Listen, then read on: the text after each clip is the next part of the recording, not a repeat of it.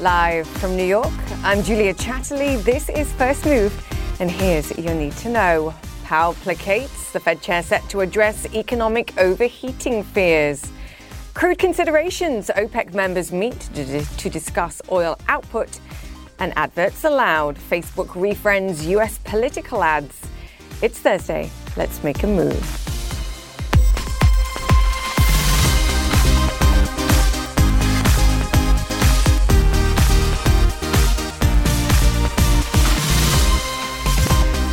A warm welcome once again to all our first movers around the globe. Great to have you with us this Thursday as we march forth with another jam-packed show. And it's a very special day for me too, because it's my mother's birthday. So happy birthday, Mum. You are loved and adored and missed very much. Huge kiss to you. All right, let's move on. The US majors are marching in place as it happens. Futures holding steady after that 2.7% sell-off in tech yesterday. Asia tech suffering too in the overnight session, with majors there down some 2%, as you can see. Now, after Wednesday's slide, the Nasdaq here in the United States, less than 3 percentage points, in fact, from falling into a 10% correction territory. But I have to say, big pandemic winners like Tesla, Apple and Amazon are slightly higher, as you can see, pre-market after that 2% plus loss yesterday. So we shall see what happens in the session. The big fear remains, of course, that economic growth will be strong enough and inflation will be high enough to prompt the Federal Reserve to tighten policy or lift rates sooner than they've said that they will. To illustrate that point, US yields spiked higher once again yesterday, but we are holding steady 1.48% on that 10-year bond today. Fed Chair Jay Powell speaks later Thursday, and there's clearly going to be a lot riding on his ability to calm investors. He's likely to stress that while it's recovering, the economy still needs help. That's also likely, too, that the bond market will continue to call his bluff. Tough for them to do that today, though, on the news that a further 745,000 Americans filed for first-time claims last week. Some 18 million Americans are still getting some sort of employment assistance. Let's get more on this in our drivers. We're joined by John Harwood. John, great to have you with us. There's no evidence of an overheating economy in these jobless numbers once again in the past week. Only evidence, perhaps, that longer support is going to be required. Well, and that's what Jerome Powell's message so far has been very consistently. We now have almost a full year, I think 50 weeks now, of jobless claims higher than the previous record before the pandemic.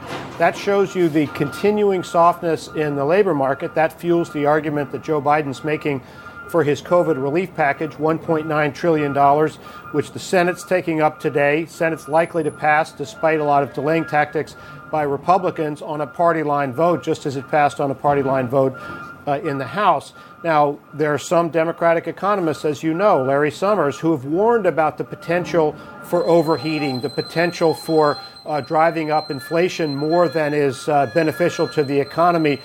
Jerome Powell has not evinced that fear so far, but that's why everybody's going to be watching his speech today.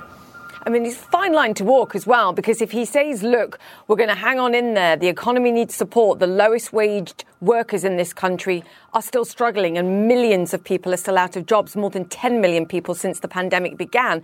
The problem is, John, investors call his bluff and say we simply don't buy it. So in some way, he has to acknowledge the recovery that we are seeing while also saying we're recovering, but there's still work to be done.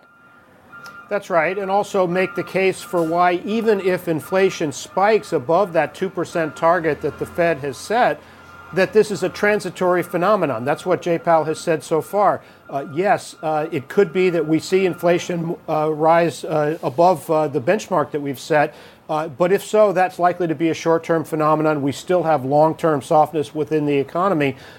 He's made that case consistently. Does he make it again today? Yes, there are still alarm bells going off in the US economy. And behind you, John, well handled. I believe they've stopped now. So thank you so much for that, John Howard. Great to be with you. All right, as we speak, the major oil producers OPEC Plus meeting to review record supply cuts put in place during the pandemic. Recovering demand has pushed oil prices back to pre-pandemic levels, leading some to call for a reversal of the cuts. John Defterios joins me now, talking of tough decisions and tough manoeuvrings going on. John, you are the man in the know as far as OPEC and OPEC Plus is concerned. What are you hearing about the discussions in this meeting?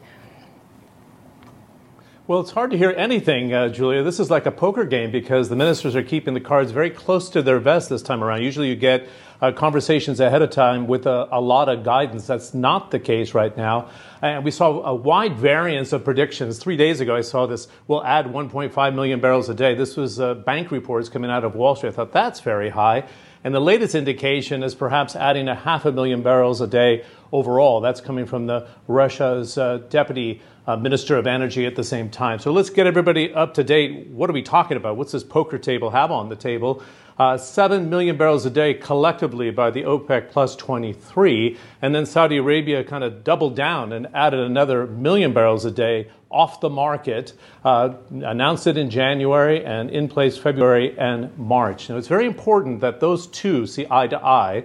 The Russian Deputy Prime Minister, Alexander Novak, and the Minister of Energy, Abdulaziz bin Salman, because if you look back over the last year when they didn't see eye to eye, we were at $51 a barrel when I was at the OPEC meeting in March of 2020, and we collapsed to 19 because they had a price war. Saudi Arabia was saying the pandemic was going to be awful. Nobody really believed in the data that they were showing. They turned out to be correct, and then they started cutting in May. And then when they announced this additional cut in January, look at the end of that chart, Julia, we added $18 from the end of January through the first week of March because the vaccines are rolling out, and this additional oil is off the market right now. And in the first 5 minutes of the meeting, which started about 30 minutes ago, the Saudi minister made it very clear what he's thinking. At this stage, he says, let's be cautious and vigilant. If we're seeing a light at the end of the tunnel, it may be a freight train coming in our direction if the recovery is not for real. So they have to kind of find this Goldilocks scenario, not too hot on prices, not too cold, keep the market supplied. But don't start adding oil too early is the message from the Saudis. It's what makes this market so fascinating. Not only the economics for the individual nations involved, the horseplay behind the scenes, the trading that investors look at in terms of what's right for oil prices and all the players involved here, not to mention the economic growth outlook, John, but it's the geopolitics that is also fascinating in this meeting, particularly in light of what we've seen between the United States and Saudi Arabia coming into this meeting.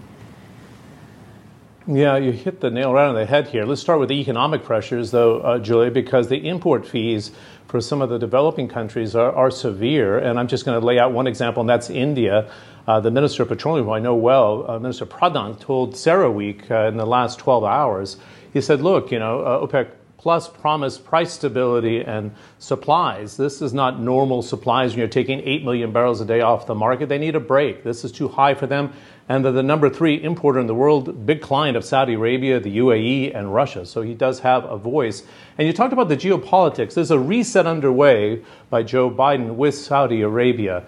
So they're very cognizant. They want to be the good global citizen and always be that swing producer that stabilizes the market.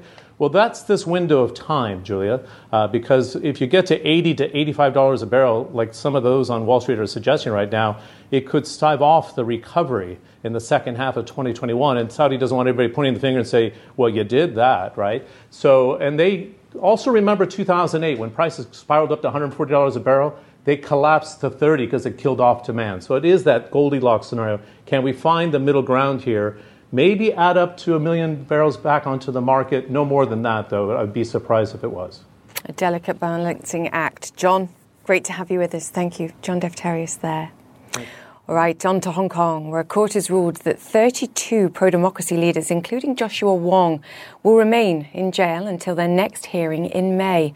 They were all arrested under China's national security law. Will Ripley is live in Hong Kong for us, Will, and we've seen sporadic protests throughout the week as we awaited this outcome. Just give us all the details and the reaction there. I was at the courthouse earlier this week. Yes, the crowd was larger than what we were used to seeing in COVID times, but still much smaller than the protests in the summer of 2019 and certainly much smaller than the scores of voters who turned out to vote for these pro-democracy candidates in local elections, winning overwhelmingly in local elections. And then when they tried to stand in this primary, which was delayed because of the pandemic, they were disqualified. And now they're being accused of violating the national security law. So in other words, all the people who were running for office are now charged. And you mentioned 32 of them are going to have to stay behind bars to give prosecutors time to go through their phones and their financial records until the end of May, almost 3 months. Normally, the way it works with the judiciary here in Hong Kong, you have to prove to the judge why you don't need bail. But it works differently with the national security law. With the national security law, they kind of take it as a given that you're going to put someone in custody unless they go through all these different things and agree to all these things in order to get bail. That's why out of the 47 charged, just 15 were granted bail, and already prosecutors have immediately appealed that. So the 15 people who are hopefully going to get bail, they have another court case on Saturday that they have to go to. There's also something happening in Beijing. We're on the eve of the National People's Congress, and there have been a lot of reports that one of the things on their agenda is to improve, from the Beijing perspective, the Hong Kong election system. There have been reports that Beijing is going to only allow patriots to run for office. So in the past, where you had kind of a spirited back and forth, even though the government was already kind of stacked in Beijing's favor with the number of seats allocated to pro-Beijing parties, now you have a situation where there may not be anybody in the government here in Hong Kong actually representing the pro-democracy viewpoint. In fact, all those people could be in jail. We wait and see what happens later on and this weekend and beyond. Will Ripley, thank you for that update there. All right, breaking news coming into CNN. A 6.9 magnitude earthquake has hit near New Zealand's North Island, just over 200 kilometres east of Gisborne. According to the United States Geological Survey, a tsunami threat has been issued by the Pacific Tsunami Warning Centre. No reports of injuries or damage as yet, but we will bring you more on this the moment we get it. All right, let me bring you up to speed now with some of the other stories making headlines around the world. Britain's Prince Philip is resting after undergoing a medical procedure for a heart condition on Wednesday. That's according to Buckingham Palace. The palace says the 99-year-old Duke of Edinburgh will remain in hospital for a number of days. And that's not the only royal news this morning. Max Foster joins us now. Max, but arguably the most important, what more do we know about Prince Philip's health? Well, only that he's had this procedure. Is it an operation? We don't really know. We know that a few years ago he had a stent fitted, so maybe they were looking at that. But he has had this treatment in this specialist hospital, and he needs more treatment as well over the coming days. So it's a watch, really. The palace aren't giving a running commentary, so we tend to find out about these things after the event. But he is recovering. He has responded well to that treatment so far. So that's good news so far, at least, Julia. Yes, and we keep our fingers crossed for his ongoing recovery here, Max. But I did make the point that it's not the only news. What we've also heard in the last 24 hours is that Buckingham Palace is investigating claims of bullying of staff against the Duchess of Sussex, of course, Meghan. Not to be outdone, we've had the ongoing teasers for Oprah Winfrey's interview with both Harry and Meghan, and we got another teaser last night and claims of bullying by the royal family in the other direction. Just let me play this for our viewers. How do you feel about the palace hearing you speak your truth today? I don't know how they could expect that after all of this time, we would still just be silent if there is an active role that the firm is playing in perpetuating falsehoods about us. And if that comes with risk of losing things, I mean, there's a lot that's been lost already. Max, what a mess. A mess in terms of timing, quite frankly, with what's going on with Prince Philip, but just a mess in general, a soap opera, a royal soap opera. Yeah, but there's some serious allegations behind it. I mean, what Meghan is saying here is that the palace was working against her, but actually Oprah puts palace in the question, and Meghan responds with the term the firm, which is actually a reference to the royal family. She's suggesting they were working against her. We need to find the full context here because it's a 2-hour interview. But what I think she's suggesting, if I go on what she's been talking about in the past, is that, the tabloid media was attacking her, they were lying about her. But the palace then didn't step in and defend her against a lot of those lies. And this goes back to their no-comment policy, which Meghan has had a problem with throughout.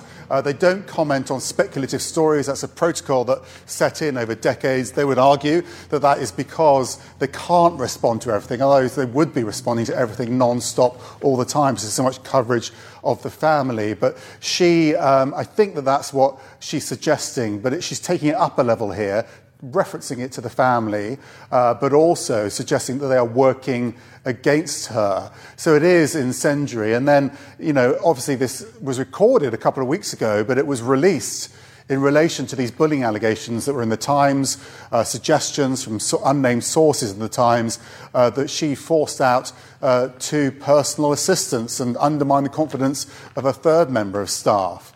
That's now being investigated by the Human Resources Department at Buckingham Palace because the allegation is that they didn't follow up on this at the time. So it is getting very messy, and I think we can certainly confirm it is now a rift, and it's broken out as well into the public. Yeah, I called it a teaser shot, didn't I, earlier? And obviously that interview going to air this weekend, and we will get the context that you talked about. Max, great to have you with us. Thank you. Max Foster, thanks for that report. All right, the UN Human Rights Chief says the police and military in Myanmar have killed at least 54 people since the coup on February 1st. She's calling on security forces to halt their crackdown on peaceful protesters and immediately release hundreds of people who've been arbitrarily detained. European Union regulators have begun reviewing Russia's coronavirus vaccine. They say they're studying data to see if the benefits of Sputnik V outweigh the risks. Russia says it could provide the EU with enough vaccines to inoculate 50 million people, with distribution starting in June. All right, still to come on First Move. Speaking of vaccines, vaccine fraud with legitimate doses in short supply. Swindlers are scamming keen buyers with non-existent vaccine offers worth billions of dollars. We've got the details and the even bigger business of buy now, pay later. How Sweden's shopping app Klarna netted a $31 billion valuation. That's all coming up. Stay with us.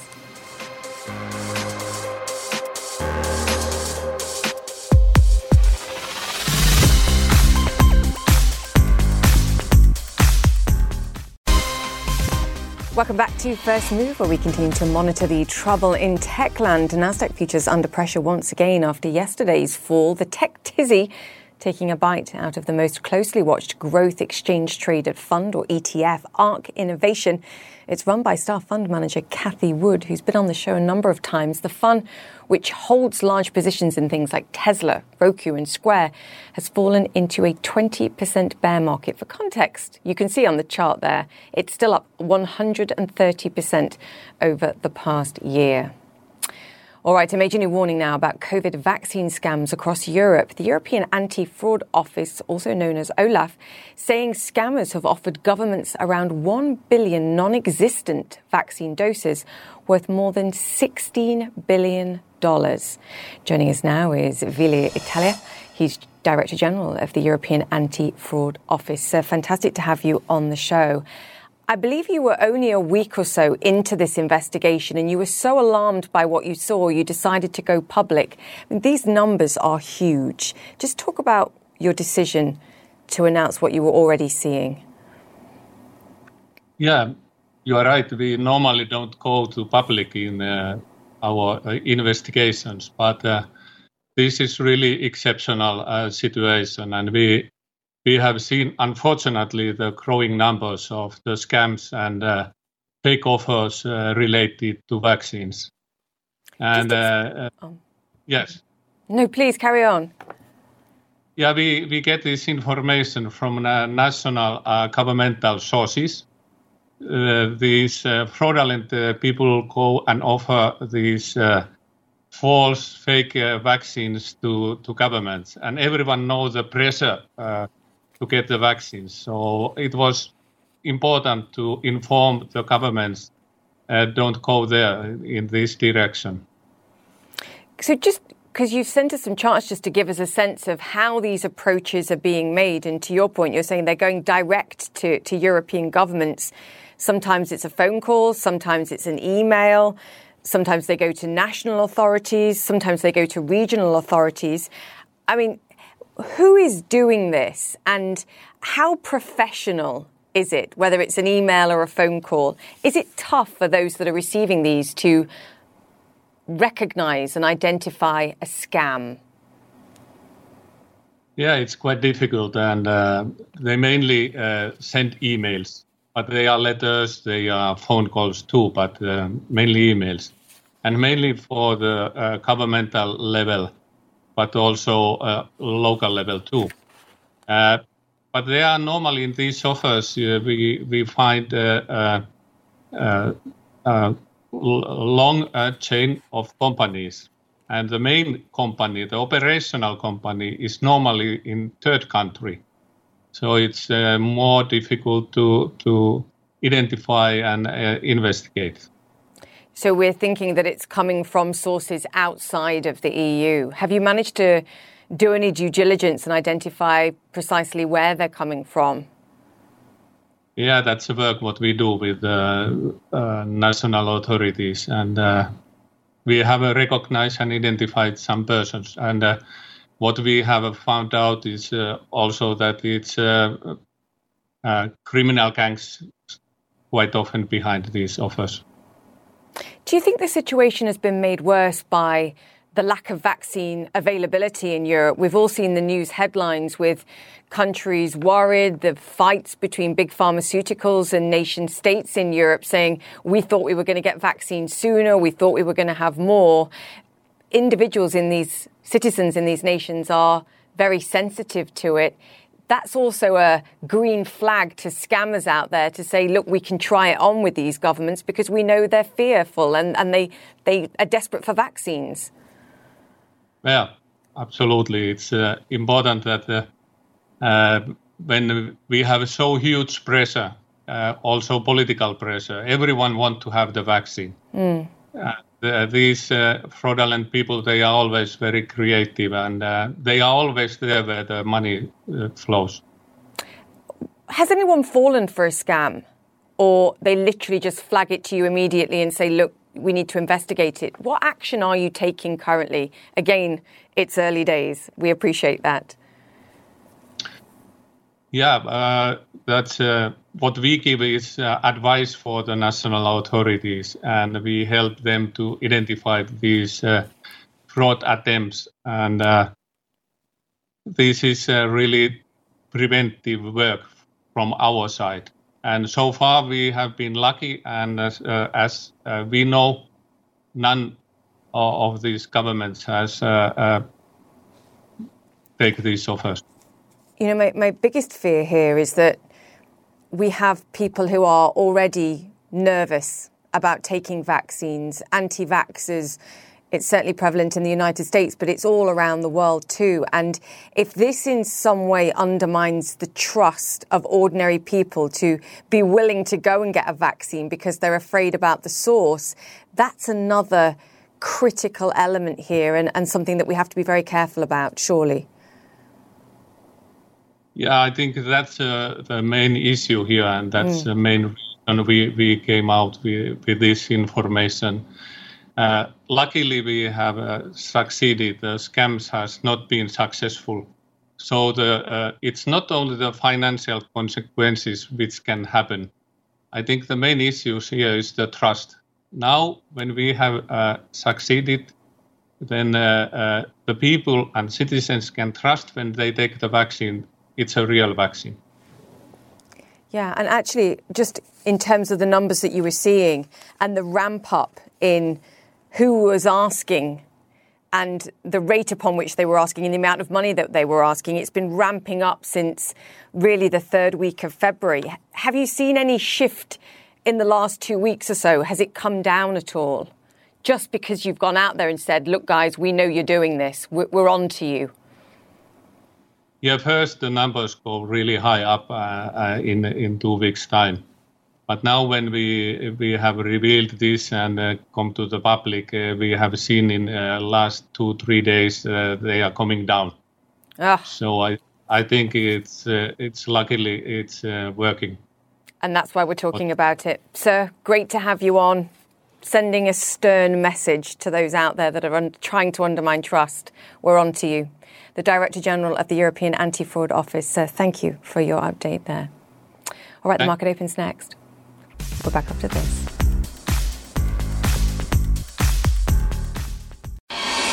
Welcome back to First Move. US stocks are up and running this Thursday, and as expected, we are seeing more pressure on tech, down some 0.3% there. The Nasdaq falling to 2-month lows in Wednesday's session, where the Wall Street majors end today, is, of course, TBD, the price action in tech, and bonds going to continue to be the focus. And Fed Chair Jay Powell's discourse on the economy, all up for debate for investors today. T also stands for trade, and a big win for Britain. The US today suspending steep 25% tariffs on a wide range of UK goods for 4 months, so the two sides can come to an agreement on government subsidies for jet makers Airbus and Boeing. This means Americans will not see big price hikes for UK imports like single malt scotch, cashmere and clotted cream. Phew! The UK suspended tariffs on US goods last month. All right, breaking news now coming into us at CNN, and an update. A 6.9 magnitude earthquake has hit near New Zealand's North Island, just over 200 kilometres east of Gisborne, according to the United States Geological Survey. A tsunami threat has been issued by the Pacific Tsunami Warning Centre. And as I mentioned earlier, no reports of injuries or damage as yet. We will bring you more as we get it in terms of updates. But for now, let's bring in CNN meteorologist Chad Myers. Chad, clearly the tsunami warning, the big concern here. What more can you tell us? Julie, we know that a tsunami was generated because we know it has already hit East Cape, New Zealand, at about 0.3 meters. So about 1 foot in height. But they're actually, the tsunami advisory is saying this could be 0.3 meters all the way to 1 meter.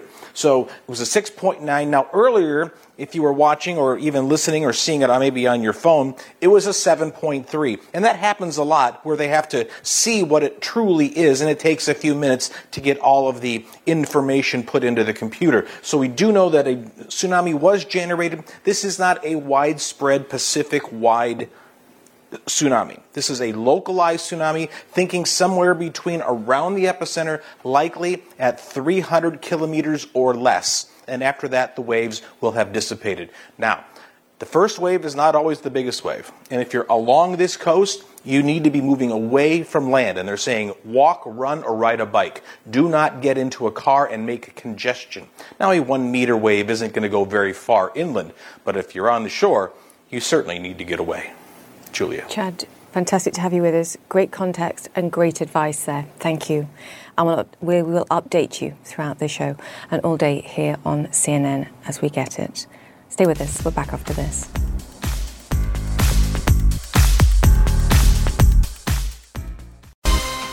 Welcome back to the show. Buy now, pay later shopping app Klarna has just completed a fresh funding round, which tripled its valuation to an estimated $31 billion. That makes it more valuable than Germany's biggest lender, Deutsche Bank, and comparable with giant European banks like Barclays and Credit Suisse. Perhaps unsurprisingly, it also makes it Europe's most valuable startup. Joining us now, Sebastian Siemiatkowski. He's the CEO of Klarna. Sebastian, congratulations. I think this redefines the term challenger bank, quite frankly. How does it feel to be the second largest fintech in the world? It's kind of unreal when you say it like that, to be entirely fair. But no, I mean, I must hope that it's some kind of result of people believing in our ambition and what we're trying to accomplish here. So I hope that's the way to see it. Just explain that and the ambition, actually, because you have the buy now, pay later options, and you're growing at a rapid rate, including here in the United States, where I believe you now have around 50 million customers. But you're also pushing into retail banking at home and in Germany as well. So in terms of vision, you have a lot going on and you're expanding really fast. Where are you headed? Sure. I think that, when we started the company, I was 23 years old back then. And so, at least I don't know about you, but I know I hadn't figured out the world back then. So now. Really starting Klarna for us.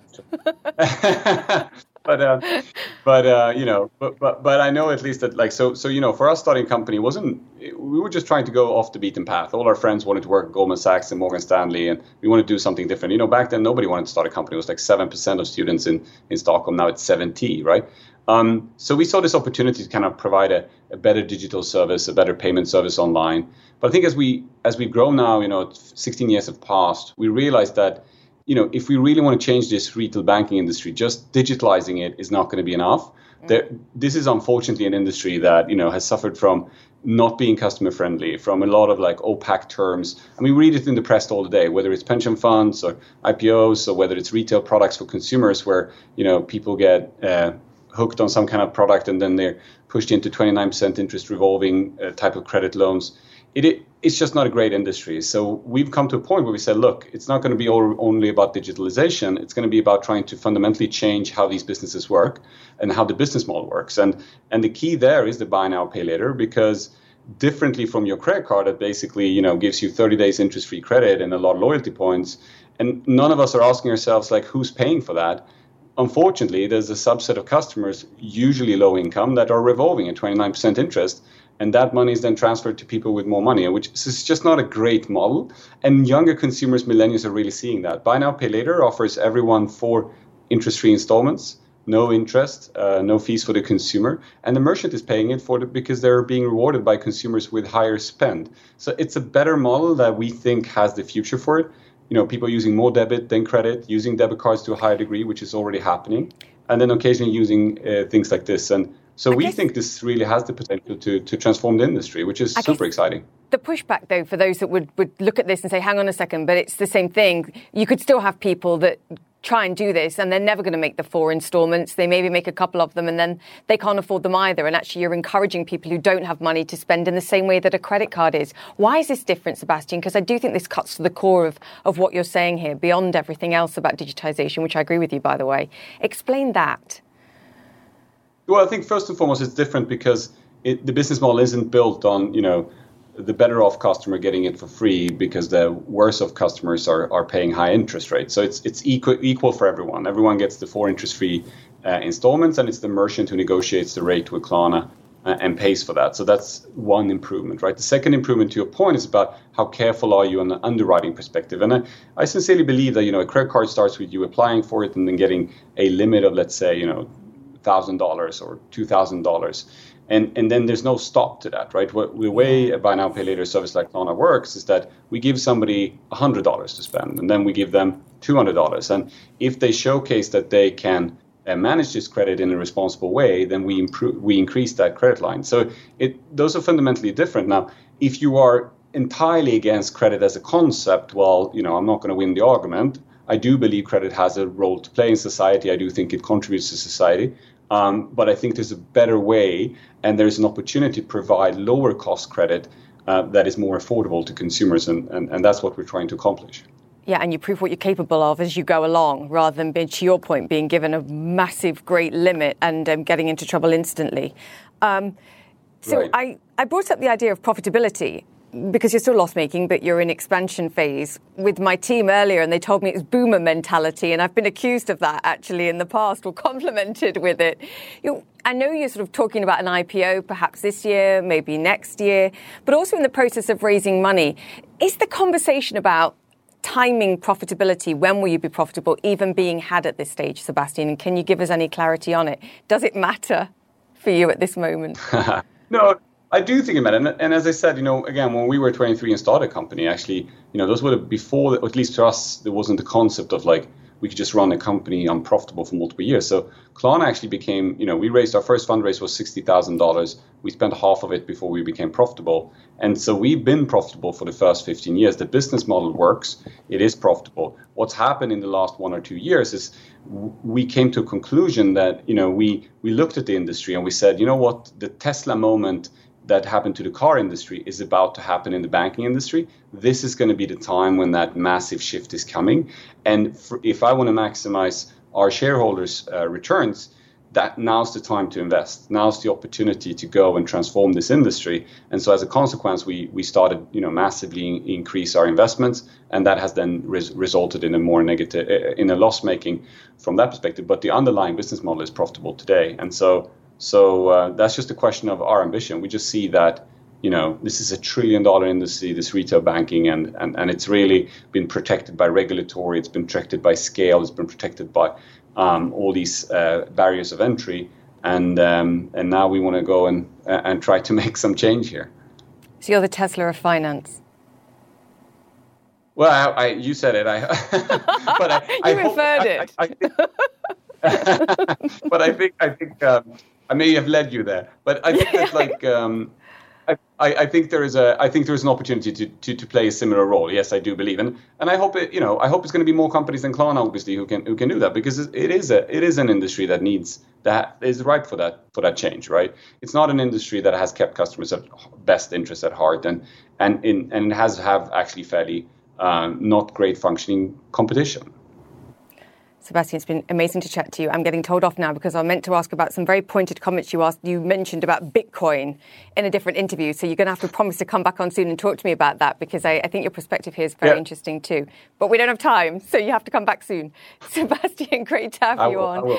This CEO of Klarna, you've promised now. Thank you.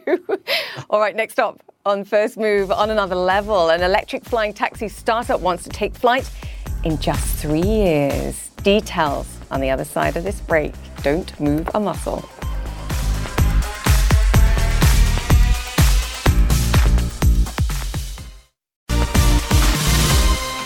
Welcome back to First Move. Plans for flying cars and taxis make regular appearances on First Move. But what do United Airlines know that we don't? Because they've just ordered 200 electric flying taxis in a $1 billion partnership. The company making them, Archer, says they will shuttle passengers from Manhattan to JFK Airport in 7 minutes, all for the cost of an Uber X. And all we have to show you are some futuristic stills. Brett Adcock is co-founder and co-CEO of Archer. Brett, you have had a monster month raising money, the deal with United. Does the thing in the image that we can see behind you actually fly? Hi, Julia. Thanks for having me on. So maybe I could take a step back and talk about a little bit about the picture and where we're at. So here at Archer, we're building electric vertical takeoff and landing aircraft used for urban air mobility. So over the last 20 years, there's been an incredible step change as electric power systems have gotten better. You've seen, we've seen electrification now on the ground, and that's now moving to the air. When building electric aircraft, there are 3 big benefits here that are enabling us to build what we think is a next generation mobility business. 1 is lower cost to operate.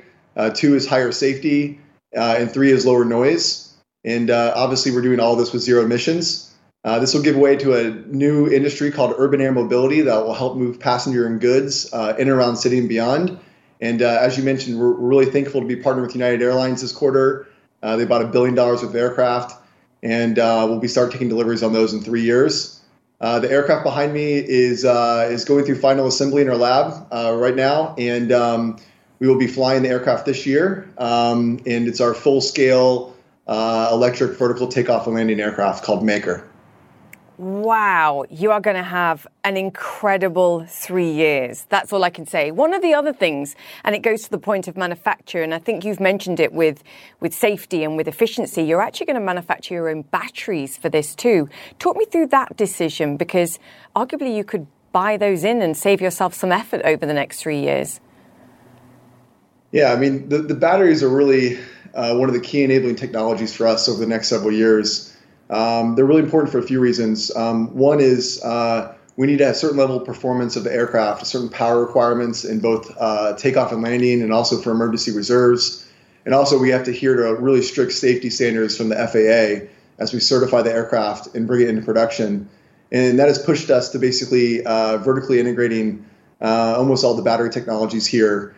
We think we do it, best in class, and we have a lot of intellectual property that we've developed over the last several years. And it's a key IP area for us in development and manufacturing area over the next several years. Yeah, and where are you with the regulators? Because you raise a great point there.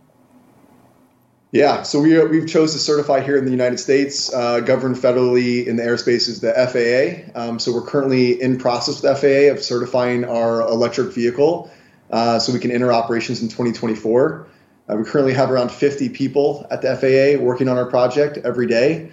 We feel really great about our progress at FAA so far, and we're ultimately working with FAA in tandem to make sure we certify our aircraft to the safest levels of commercial aviation performance, which will be important here as we roll out our operations, first here in the U.S. and globally. And just explain who's going to be in there. Is the pilot going to be in there, and then how many passengers can you take? Sure. We're certifying a piloted 4-passenger aircraft. The pilot in here is really important as we get going, I think for a few reasons. But, we are going to enter operations in 2024 and be using existing infrastructure on the ground, like helipads, airports, retrofitted parking garages. And then we will be using traditional air traffic control, piloted air traffic control. And so you think about this as we have urban air mobility today. It's just helicopters. They take people around in a lot of cities in the U.S. today. Helicopters are just too expensive. They're not very safe, and they're very noisy. So a lot of cities in the U.S. have even banned helicopters and the use of them for passengers. Here, it's completely different for electric aircrafts. They're really affordable to operate as you move to electric powertrain. You have a lot fewer maintenance, no fuel. They're low noise. Like our aircraft is inaudible over flight as we're flying at 2,000 feet above ground level. And we're certifying the aircraft as standards that you've seen in commercial airliners today, which is one of the safest forms of transportation we take. And I'm really going to be able to do this for less than half the cost of getting a helicopter between Manhattan and JFK at this moment, because to your point, you believe this could disrupt ride sharing. I mean, way more than half the cost. A traditional helicopter today is very expensive. We think the operating cost of these aircraft entering service will be an order of magnitude or 1/10 the cost of operating a helicopter. I mean, when you move to electric, you have this incredible step change where you remove 70 or 80% of the parts. We have no critical components on the aircraft, which means we have no single point of failure, in which helicopters have hundreds of. We have far fewer maintenance because of all that. And we have no fuel. So we will operate the aircrafts at levels seen in maybe like ride sharing on the ground today. And then over time, we'll push prices down to the cost of car ownership with aero ride sharing and the ability to manufacture at scale. So the goal here is to build an affordable service for the masses to get around. And, we have a lot of folks stuck on the ground in traffic, driving 30 minutes, an hour, hour and a half to places. And we want to send that right into the air where we can travel at 150 miles an hour point to point. And as you mentioned in the opener, JFK to Manhattan, we can do that in 10 minutes. We can do 40 trips a day per aircraft. And, we're really excited about entering a lot of the bigger cities here in the U.S. the next 3 years.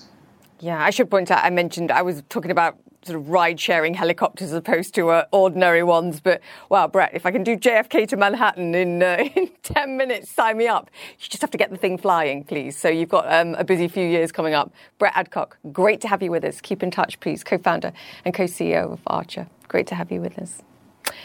All right, on the day threats of new violence in Washington echo around social media, Facebook is lifting its ban on US political advertising. Google actually did the same thing last week with some caveats. Both companies are trying to balance free speech against public safety. Brian Stelter joins us now. Brian, great to have you on the show.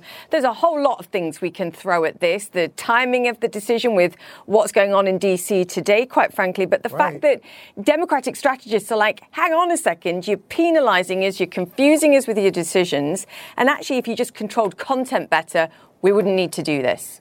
Yeah, in the ad world, there's a lot of confusion about Facebook's moves, the ban last fall, the resumption of ads now, not just political ads, but social issue ads as well. So when they banned all these politicians like President Trump last October, that also impacted a lot of advocacy groups that run ads on Facebook, trying to get people to sign up for campaigns, donate money, etc. So this was something that was sweeping and happened very suddenly and caused a lot of chaos. Now Facebook is turning the option back on. Politicians can start to run ads again starting today. But the company does say we're going to look at how these ads work to see what other further changes may be merited. That raises the question of what's going to happen during the midterm election cycle in the United States and what's going to happen during races in other countries. How is Facebook going to handle political advertising? I think it's very strange, Julia, that Facebook decided to do this today. They could have done it yesterday. They could have done it Friday. Everybody in the country knows that March 4th, unfortunately, has been circled on the calendar by these lunatic conspiracy theorists who claim that somehow President Trump could be reinstalled and President Biden booted out of the White House. This ludicrous theory has caused such security concerns in D.C. So Facebook to do this today of all days, you can imagine the ridiculous conspiracy theories that would come out of Facebook taking action on political ads on today of all days. It just shows that Facebook seems tone deaf sometimes to this misinformation war world. Or a cynic might say it just ensured we all talked about it, Brian, but then I'm the least cynical person I know. I sure hope that's not true. I do think It's not true. Facebook, it's oftentimes so that they can't get out of their own way, right? And it feels like one of those examples. But in this case, as you said, they are following Google. Google did start to put political ads back online recently. Facebook now doing the same. And a lot of ad strategists are going to be thrilled about this. So many campaigns, so many wars are waged on Facebook these days. So it is a big deal for the political world. Yeah, and to be clear, Google are doing it, but they've changed the policy that they won't target based on browsing history, so less able to target people. And that's a critical difference, I think, for data privacy too. But, Brian, we're out of time. We will reconvene, my friend. Brian Stelter, thank you for that. And that's it for the show. Stay safe. Connect the World with Becky Anderson is next. And we'll be back tomorrow.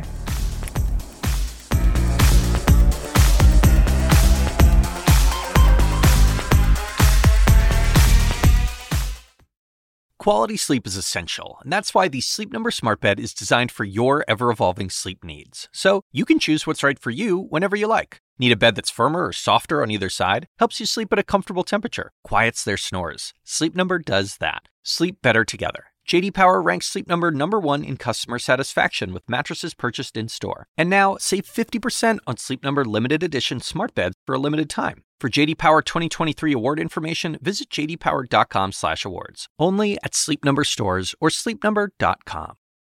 I'm Dr. Sanjay Gupta, host of the Chasing Life podcast. In honor of our 10th season, we want to hear from you. Leave us a message at 470-396-0832 and tell us how you chase life. It could be used on an upcoming episode.